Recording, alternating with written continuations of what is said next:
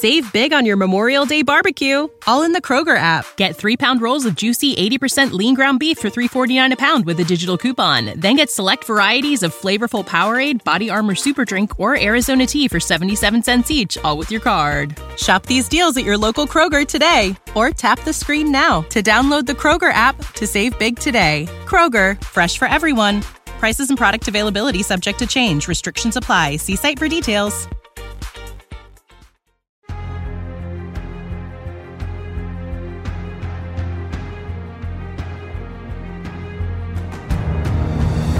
All right, welcome everybody to a very special edition of Take the Black. We're here with noted stage, screen, TV actor and man with hair I'm quite frankly jealous of, Ben Barnes. Ben, how are you? What's up, man? Hey, thanks for having me on. Well, you got that Billy Russo hair. Second season, I like it. Yeah, I like to keep it short. And I miss it. It's so easy. Yeah. Get out of the shower. It's done drying by the time I brush my teeth. So yeah, exactly. Yeah. So, well, thanks for taking the time. I know, everything's kind of up in the air right now, so we definitely appreciate you taking some time out for us. Yeah, well, I'm grateful to have something to do, something to look forward to. It's nice. Absolutely. Yeah. So, and obviously here at WIC, we cover any kind of fantasy, sci-fi, all the comic book stuff. So a lot of your roles kind of fell under what we normally cover. So I was super excited to talk. But yeah, it was funny. At one point on my IMDb, it used to say my name and, your height and your age. And then trivia, often lives in a fantasy world or something like that. And I was like, oh, it's pretty accurate. Yeah. But those are the most fun. You get the best costumes, all the toys, all that good stuff. Well, it's just the escapism as well. Just when I was a kid, I loved all the quest stuff and all the sci-fi and quest basically were the things that I loved when I was a kid. But, you get the toys. I have the worst toy out of any actor of all time. I don't know if you've ever seen the Prince Caspian action figure. I haven't seen the action figure, no. It is the worst action figure that's ever been made of anyone ever. If you're watching this and that sparks your interest, Google it. It doesn't look anything like me. It looks like a 5-year-old made it. Well, at least it got an action figure though. That is true. But it's like my life quest now to do something else where I get an action figure because I have to fix it. You can't let that be the only one. I have to make up for it. Yeah. Absolutely. Otherwise on my IMDb, it will say trivia has the worst action figure of all time. And then I can't have that. Hey, but IMDb is self-edited, man. So there you go. Just hop on there and I don't know. I wouldn't have the first clue where to start with that. Someone else will have to do it for me. But speaking of Prince Caspian, that was your first, kind of major role that you had. So what do you remember? But obviously it was kind of a long time ago. What do you remember most? Yeah, I mean, well, my first ever film job was also fantasy, which was Stardust. I don't know if you ever saw that. Yeah, absolutely. I just had a small role in that, but that was a really good. Way in for me, a really gentle introduction to those big worlds. Yeah. And luckily in that, my character just had to go around looking at everything like that, just so that was pretty easy for me to do at the time. Yeah. And so on Caspian, obviously play Prince Caspian. What do you remember about those films? Because obviously with Prince Caspian, I'm losing my memory on the second one, but on Prince Caspian, you were the title character in a pretty big part of that film. Yeah, no, well, but both the second and third, I was in sort of the whole thing, and it was pretty magical experiences, to be honest. I was doing stage work in London, and I'd done a few days on films here and there, but never really anything where it was sort of your full-time job. And then to sort of fly out to New Zealand and do all the horse training and the sword training and the stunts and I was working with a dialect coach, and sort of meeting all the cast, and I'd seen the first film. So to me, these kids were just those kids. Right. And it was just as a sort of life adventure, which I think is just as important as, as kind of what you end up making in the end in terms of the experience of what you put into it. And they were just incredible from that point of view. Like, we started in New Zealand and then we ended up shooting the rest of it in Prague in Europe, and they built these castles. And I remember thinking, I was only cast 2 months ago. This must have taken 6 months to build. It must have. They built a castle, a whole castle, and I just remember thinking how staggering a job this can be, and how important it is to like retain that sort of childlike wonder about how you approach doing the job, because that's how I watch stuff, and that's how people interpret, I think, what you're doing, especially if it's in a sci-fi fantasy kind of realm. You want to be taken away on a spaceship, or taken away on a on that kind of journey. You want to put the ring on and disappear, Yeah, absolutely. And another character you played that was complete opposite of Caspian, obviously, was Logan Delos on Westworld. And speaking of getting away and being transported to some fantasy worlds, obviously that show centers on going to a series of fictional parks. But what do you? I mean, it's interesting because Logan. He's not Logan. I'm sorry. He starts as carefree and very hedonistic, and he's just it's about the money and what he can get out of it. And then he, when it's William kind of transplants him, it shatters his whole world. So how much did you enjoy kind of that journey of the character from season 1 to 2? Well, I firstly, I had no idea. We had no idea we were going to do more than just season 1. That was the deal. Was we would Jimmy and I, plays William, younger William. We were going to do 1 season, so it was going to be this carefree douchebag. Yeah, that I was drawing on every douchebag I'd ever met, and trying to make him kind of. But those douchebags who really enjoy being douchebags.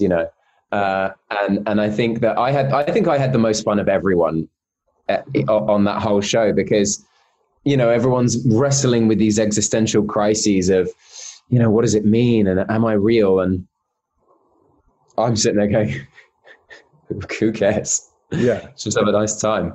And so I really enjoyed. I think you start to sort of be imbued with a little bit of the characters that you're playing. And so while I was shooting that, I was just sort of living life and thinking, isn't life amazing? Let's just enjoy this, and let's have a good time.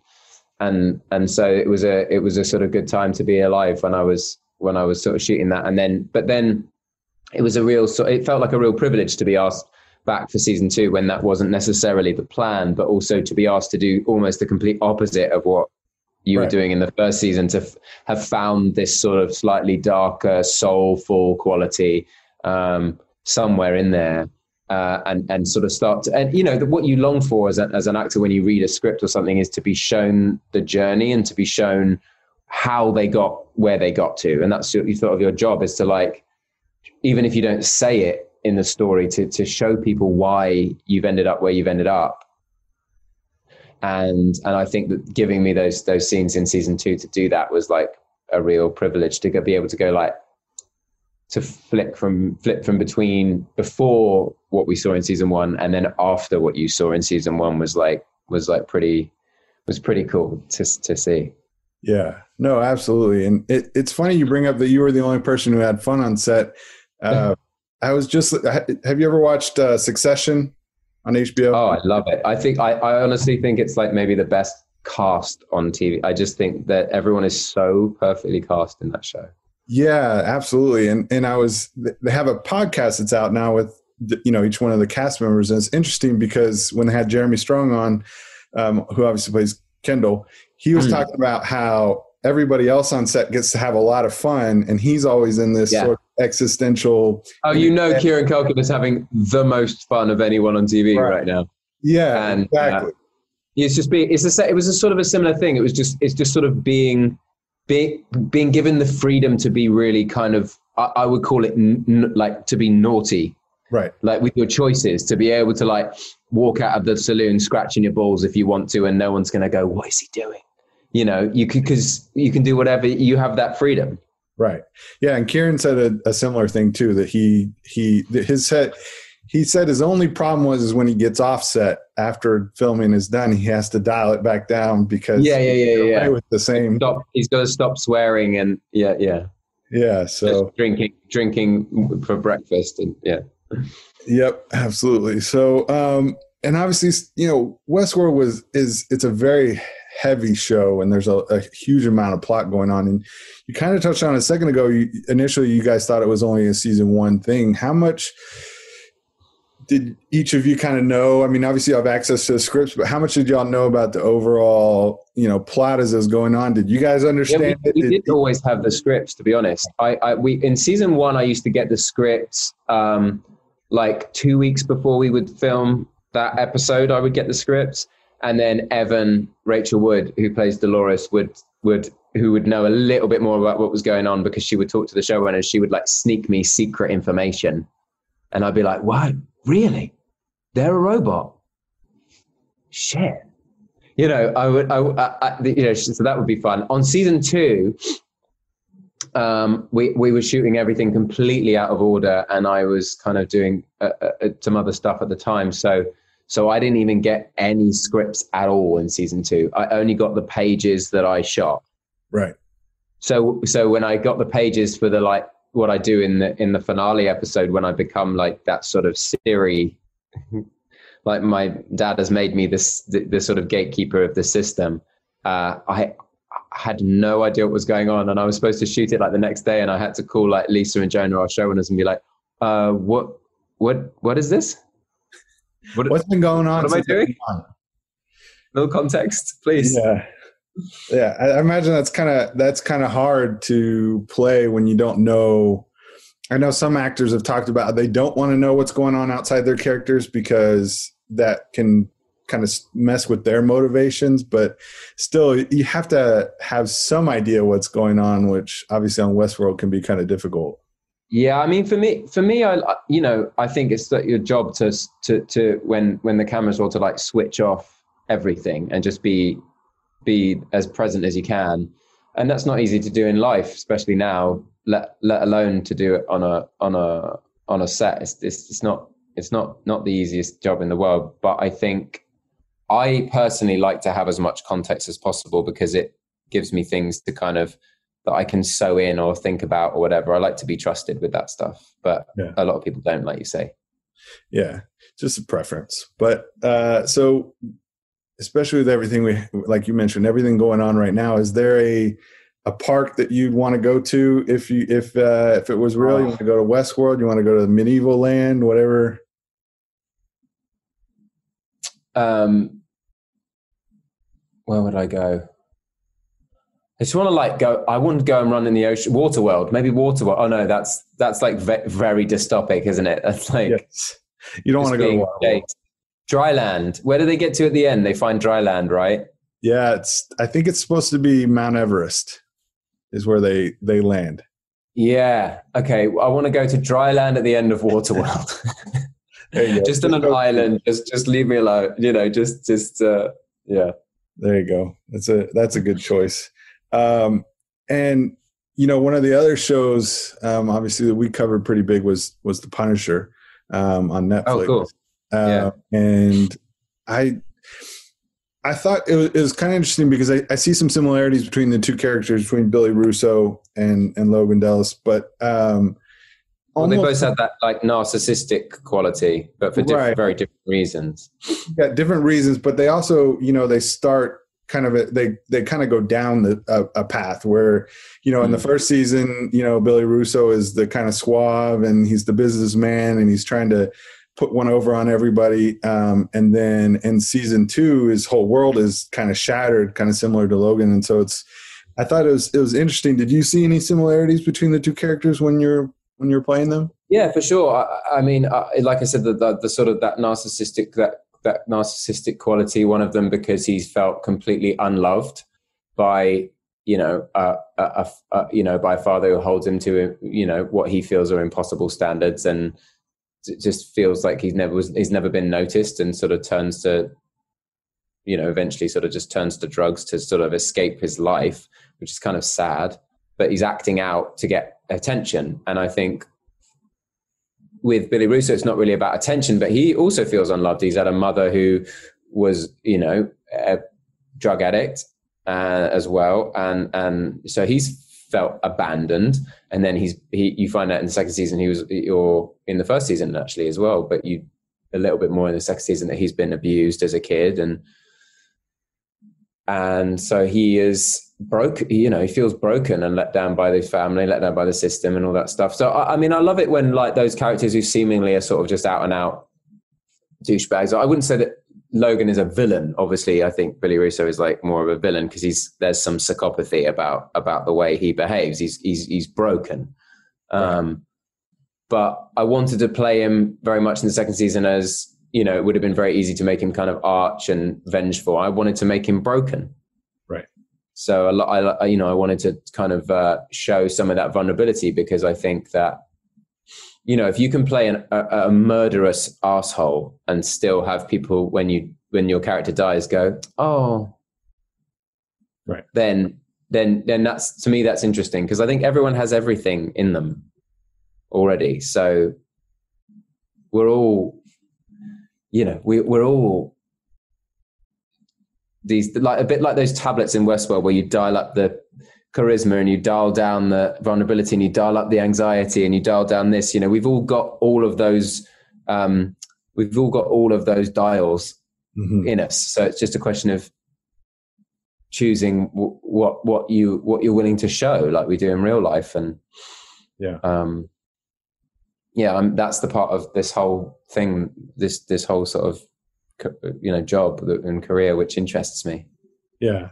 Well, and I love that you brought up that you wanted to make Billy vulnerable, because, heading into season 2, it was interesting because I think most people assumed, okay, Billy, he's the villain. We're not going to have any sympathy for him. This guy killed Frank's family, et cetera, et cetera. And I thought it was very interesting that as the season went on, I was feeling sympathy for the character, and they played it so well where, you didn't really know at first, is he faking the memory loss, or is it genuine? And I loved how there was, when he did finally have that confrontation with Frank, with the Punisher in the street, that scene that you have where you realize that's who is causing all your trauma. And the camera goes around me. Yes. And I just love that scene. And then the following scene, when you go back to, I'm forgetting, Dumont. Krista, yeah, to her apartment, and you're having like a breakdown.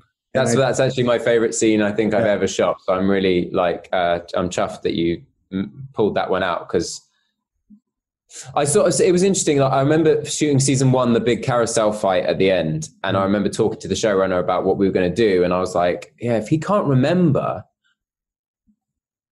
anything, then you get to have him think he's a good guy, which is so much more interesting than having someone think they're a villain, because then it's hard to justify. And then I remember him calling me, our showrunner, before we start the second season. I said, my only thing that I want is that this memory loss is real. I just don't want it to be a facade. Yeah. It's got to be a real thing that and he can remember things, but it can't be fraud, because you can't cheat the audience, because no one wants to be cheated like that. Mm-hmm. And so that was kind of important to me, to have him be, because he obviously tells a lot of lies, but just to have him be kind of honest in his approach was like kind of important to me as a sort of starting point. And because then I have the opportunity to if it says he screams and throws a chair in the scene, I can just sit in the corner and cry. And if it says he sits in the corner and cries, I can scream and throw a chair. Anything is then possible. Right. Yeah, no. And I mean, kudos to you for making that a point, because I was definitely in the first couple episodes, worried that it was just going to be a facade, and it was, you know, oh, haha, I was kidding. I don't have memory loss. And it definitely played more powerful to have that be genuine.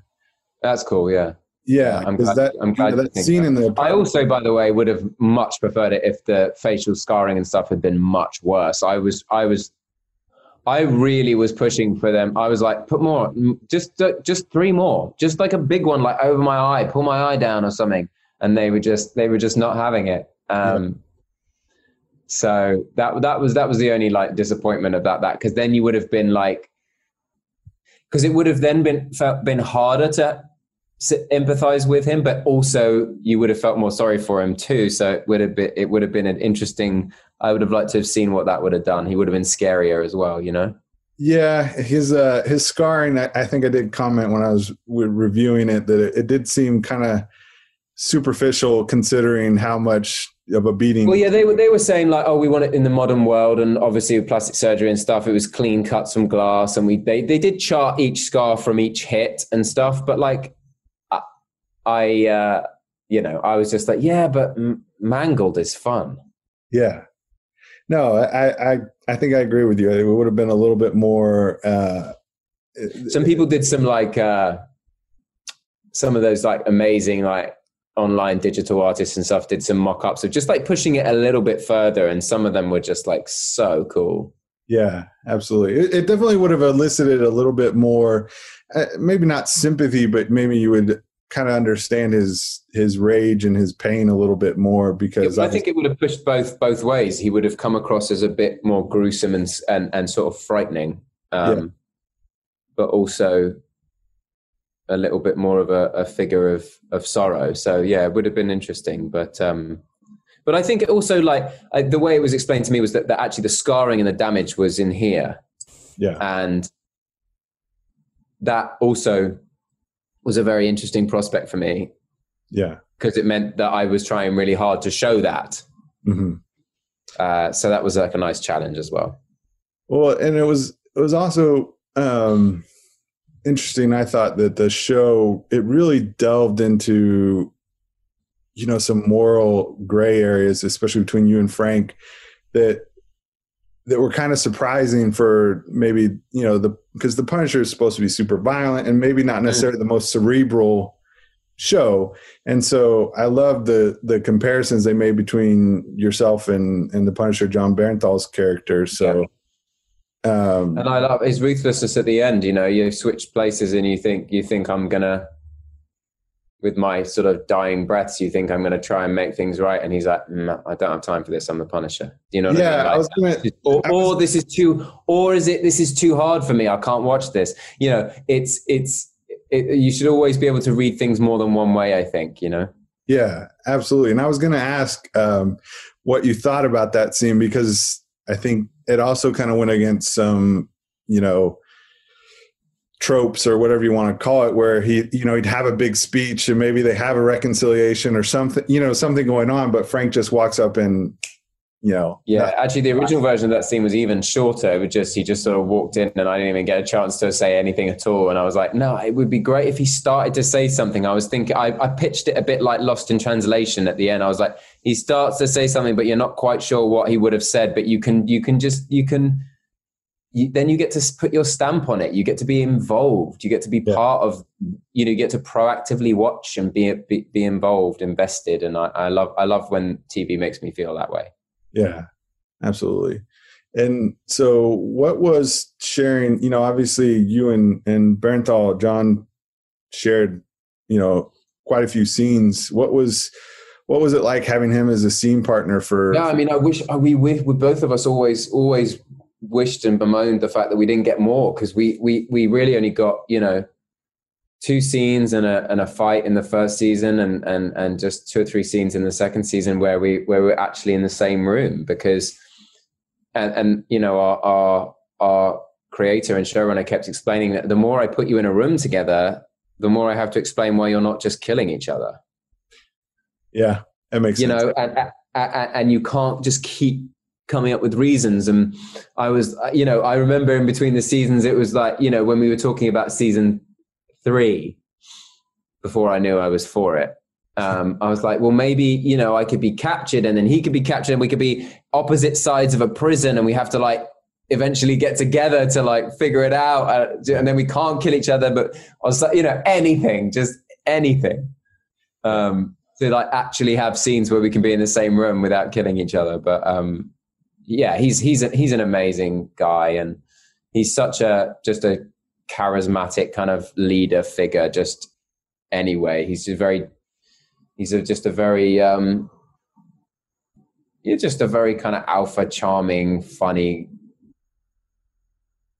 straight shooting guy. And I would have, you know, I would love to, I keep looking for things that we could do together, you know, where we can actually have some more scenes together, because I love doing that with him. Yeah, absolutely. I thought his casting was, when it was announced, was pretty spot on. So yeah, he was perfect. I was pretty sad that they kind of kicked all those Marvel shows off Netflix, and it was kind of a sad thing to see, because some of them were great. Some of them were just great. And I really, like I said, I loved how Punisher kind of played with a lot of the tropes and was a lot more cerebral than you might have thought it would be, considering the source material. So is there anybody... I told you my first ever job was Stardust, which obviously Charlie Cox whose Daredevil was my son. He's my son in it. So, oh, really? Oh, wow. Yeah, so whenever I turn up to shoot in New York, when I shot the Punisher, and I was like, I'd be like, son. He'd be like, father. That's awesome.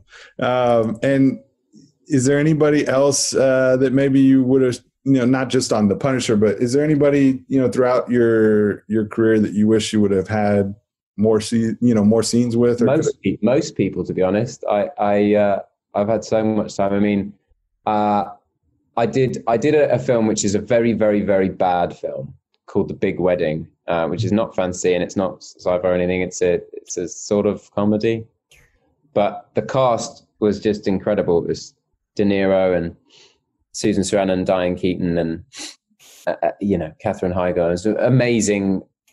Amanda Seyfried, amazing cast, and I had like two or three scenes with De Niro, and I had 2 scenes with Robin Williams.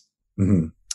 And I think, you know, those 2 in particular, just to have those little tastes of working with some of the, you know, the greatest of all time, and it felt like a bit like a dream, and it went too fast, and I regret how fast that felt. Yeah, that it went.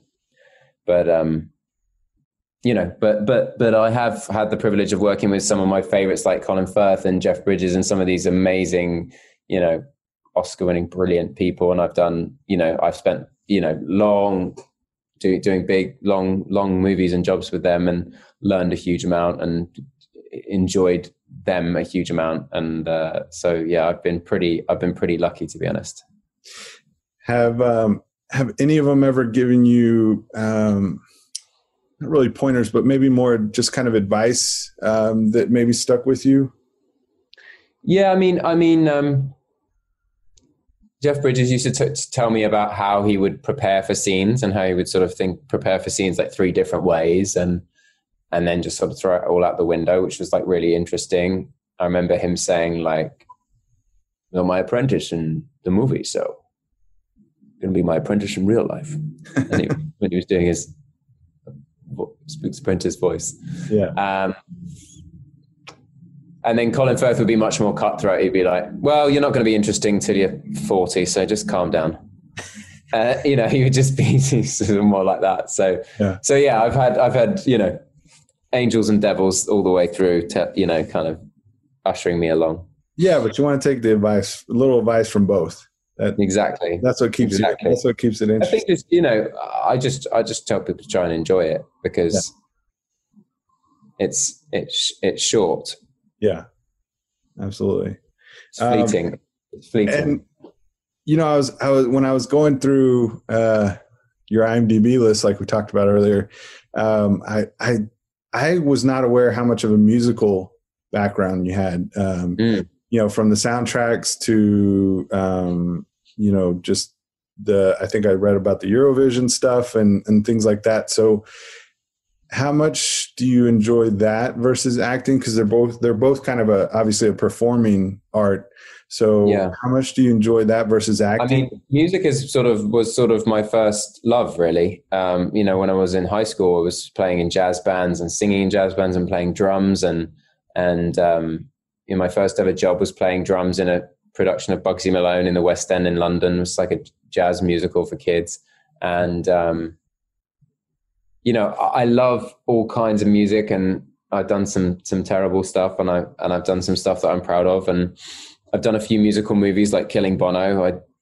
Obviously recorded the whole soundtrack for that, and Easy Virtue I've sung on, and Jackie and Ryan is probably one of the jobs I'm proudest of in my life. And that's, there's a whole soundtrack of that I got to be involved with and sing on and play on. And I'm yet to make any music of kind of my own, but it does take up a lot of my spare time when I'm just for myself. It feels like something sort of, precious I keep for myself. And then people were like, you should just do more stuff, just like, even if it's just on Instagram or whatever. So I've tried in the last year or two to do a bit more of that. And, eventually it would be cool to like make some music, before I'm 50, or before you're at 40, like Colin said. I better hurry up with that one. Do you have a preferred, you spoke about jazz, and obviously the Jackie and Ryan is kind of a little bit more folksy, bluegrass, folksy. Do you have kind of a preferred, if you were going to make my draw has always been to like the more soulful stuff. Like my dad had this record collection, which was just all like Beatles and the Stones and Zeppelin and the Who and all these kind of amazing rock bands. And I would gravitate towards the back of his collection, the unloved, the kind of the Stevie Wonder stuff and even some of the more soulful like Queen albums and stuff like that. And then I sort of found my way through to a lot of the like, Aretha Franklin's and the Donny Hathaways and all that kind of stuff. Like quite young, like 16, I was like really into like, Tamla Motown and Stax and all those kind of all that stuff, and I still love that kind of stuff. But I love all kinds of music. But so long as it has a little bit of I think a little bit like my taste in scripts too. So long as it has like a little bit of a sort of soulful, not sensitive, a sentimental, kind of power to it. That's what I tend to gravitate towards in life. People too. Yeah, absolutely. No, I was listening to the Jackie and Ryan soundtrack. I like that quite a bit. Cool. That's kind of in my wheelhouse, especially here. Austin's got a real kind of eclectic music scene. So there's a lot of stuff like that going on. I actually have a funny story about that, which was that I did this mini series for the History Channel called The Sons of Liberty, which was kind of like a kind of a cool young take on Boston Tea Party and the American Revolution and the Declaration of Independence and all that stuff. And I'd finished shooting Jackie and Ryan, but they wanted to record 2 songs for the end credits. Mm-hmm. And they organized it to record these songs in a busted up, dilapidated studio where we were filming outside. We were filming outside at night. Mm-hmm. And I was dressed as Sam Adams. And it was like 3 a.m. I had a break, or 2 a.m. I had a break for lunch.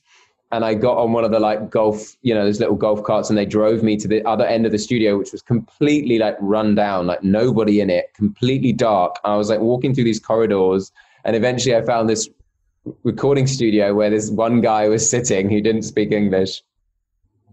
And we recorded these 2 songs for Jackie and Ryan whilst I'm dressed as Sam Adams, like with the ponytail and the hat and everything. So that was like pretty surreal and weird to like trying to record those songs in that situation.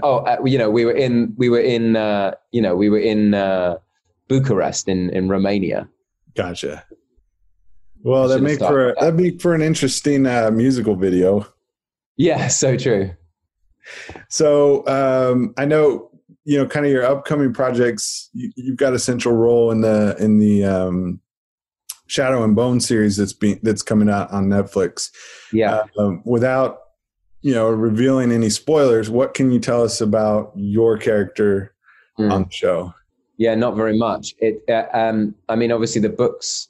There's a trilogy of books called the Shadow and Bone trilogy, and then there's a duology called the Six of Crows, which is sort of set a few years later. And we've for the sake of the show and being a full, rich, deep, exciting world, they're sort of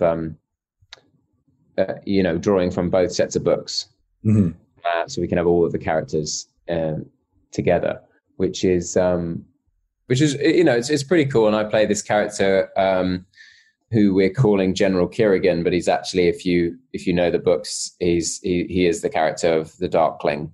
He's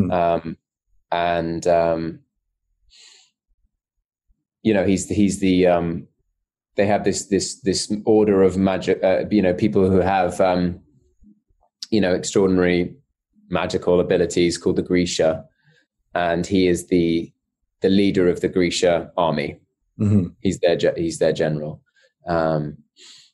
So he's basically the most powerful, character in this universe as we meet him. It's a pretty exciting sort of universe, because the way we've kind of drawn from all these books, it kind of has elements of Harry Potter with the different orders that people are grouped into by color, but then it also has kind of this quest element, like a kind of Lord of the Rings kind of chosen one element. But then it's kind of this Russian Anna Karenina, and then the Six of Crows has more of a Peaky Blinders heisty vibe to it. So it really does have all of those things kind of like molded together. Something that feels a bit, I think it feels quite different and interesting, and I'm excited for people to see it. And have you heard anything about, I know it was kind of originally supposed to come out, I think sometime later this year, but with COVID going on and post-production kind of being. Yeah, I don't actually know when it's going to come out, but I hope, I hope sooner rather than later. Yeah, absolutely. And then, just a couple more questions, but with the way Hollywood works with remakes and reboots and all kinds of things going on, is there any of the, fantasy sci-fi worlds that you'd love to be a part of? You want to be cast young Luke Skywalker, or anything out there that you just would jump to have? I'm a pretty excitable fanboy in terms of like movies and TV shows, to be honest. Like everything I watch, I'm like, what could I be in this? What can I be in this world? It's like when you're a kid, when I have a picture of me like dressed as a cowboy when I'm like 3, and then I have a picture of me dressed as Batman when I'm 4. There's always something. Yeah. Where you're like, I would do that. Yeah. So it's everything really. I don't know. I feel like it would be more fun to like poll like a community like yours and be like, well, what would other people want to see me do? That's actually more interesting to me than like, yeah, choosing what I would want to get into, because I just I want to be involved. I want to be involved with everything. Yeah. Well, and there's so much, there's so much going on nowadays, with all the different streaming platforms. I mean, everything. But I think having played like a couple of quite untrustworthy, nefarious, maybe even villainous, psychopathic kind of characters in a row, it'd be nice to see, what I could now bring, having done that for 5-6 years, what I would bring to a more, traditionally empathetic character, to like a more of a hero figure, even if there's, because I've been playing these dark characters and trying to find the light and vulnerability. So it'd be nice to play like a light heroic character and try and find the dark in them. You know what I mean? That would be cool. Yeah. Flip it around just a little bit. Yeah. Well, I mean, that's pretty much all I got for you. Other than Shadow and Bone, what else you got going on? Where can people see you coming up soon? Yeah, I mean, no, that's kind of it right now. It's a huge, big show with, kind of massive world building and effects and, you know, characters and stuff. So we were shooting it kind of most of last year. So we're just like putting the final touches on it. So hopefully not too long before we can see it. Yeah, absolutely. Well, we definitely thank you for the time. We'll see if we can't have you back on whenever Shadow and Bone comes out and we can actually talk about it. Sounds good. I'll get some of the other cast on too. We can do a little group thing. Yeah, absolutely. Well, definitely thank you for the time, and we'll talk to you soon. Good luck, everything going on. Thank you.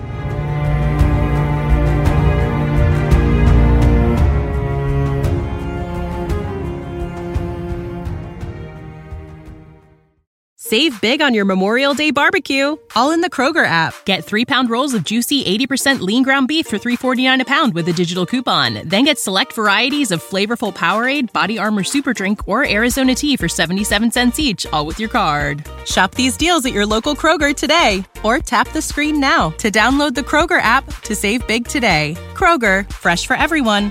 Prices and product availability subject to change. Restrictions apply. See site for details.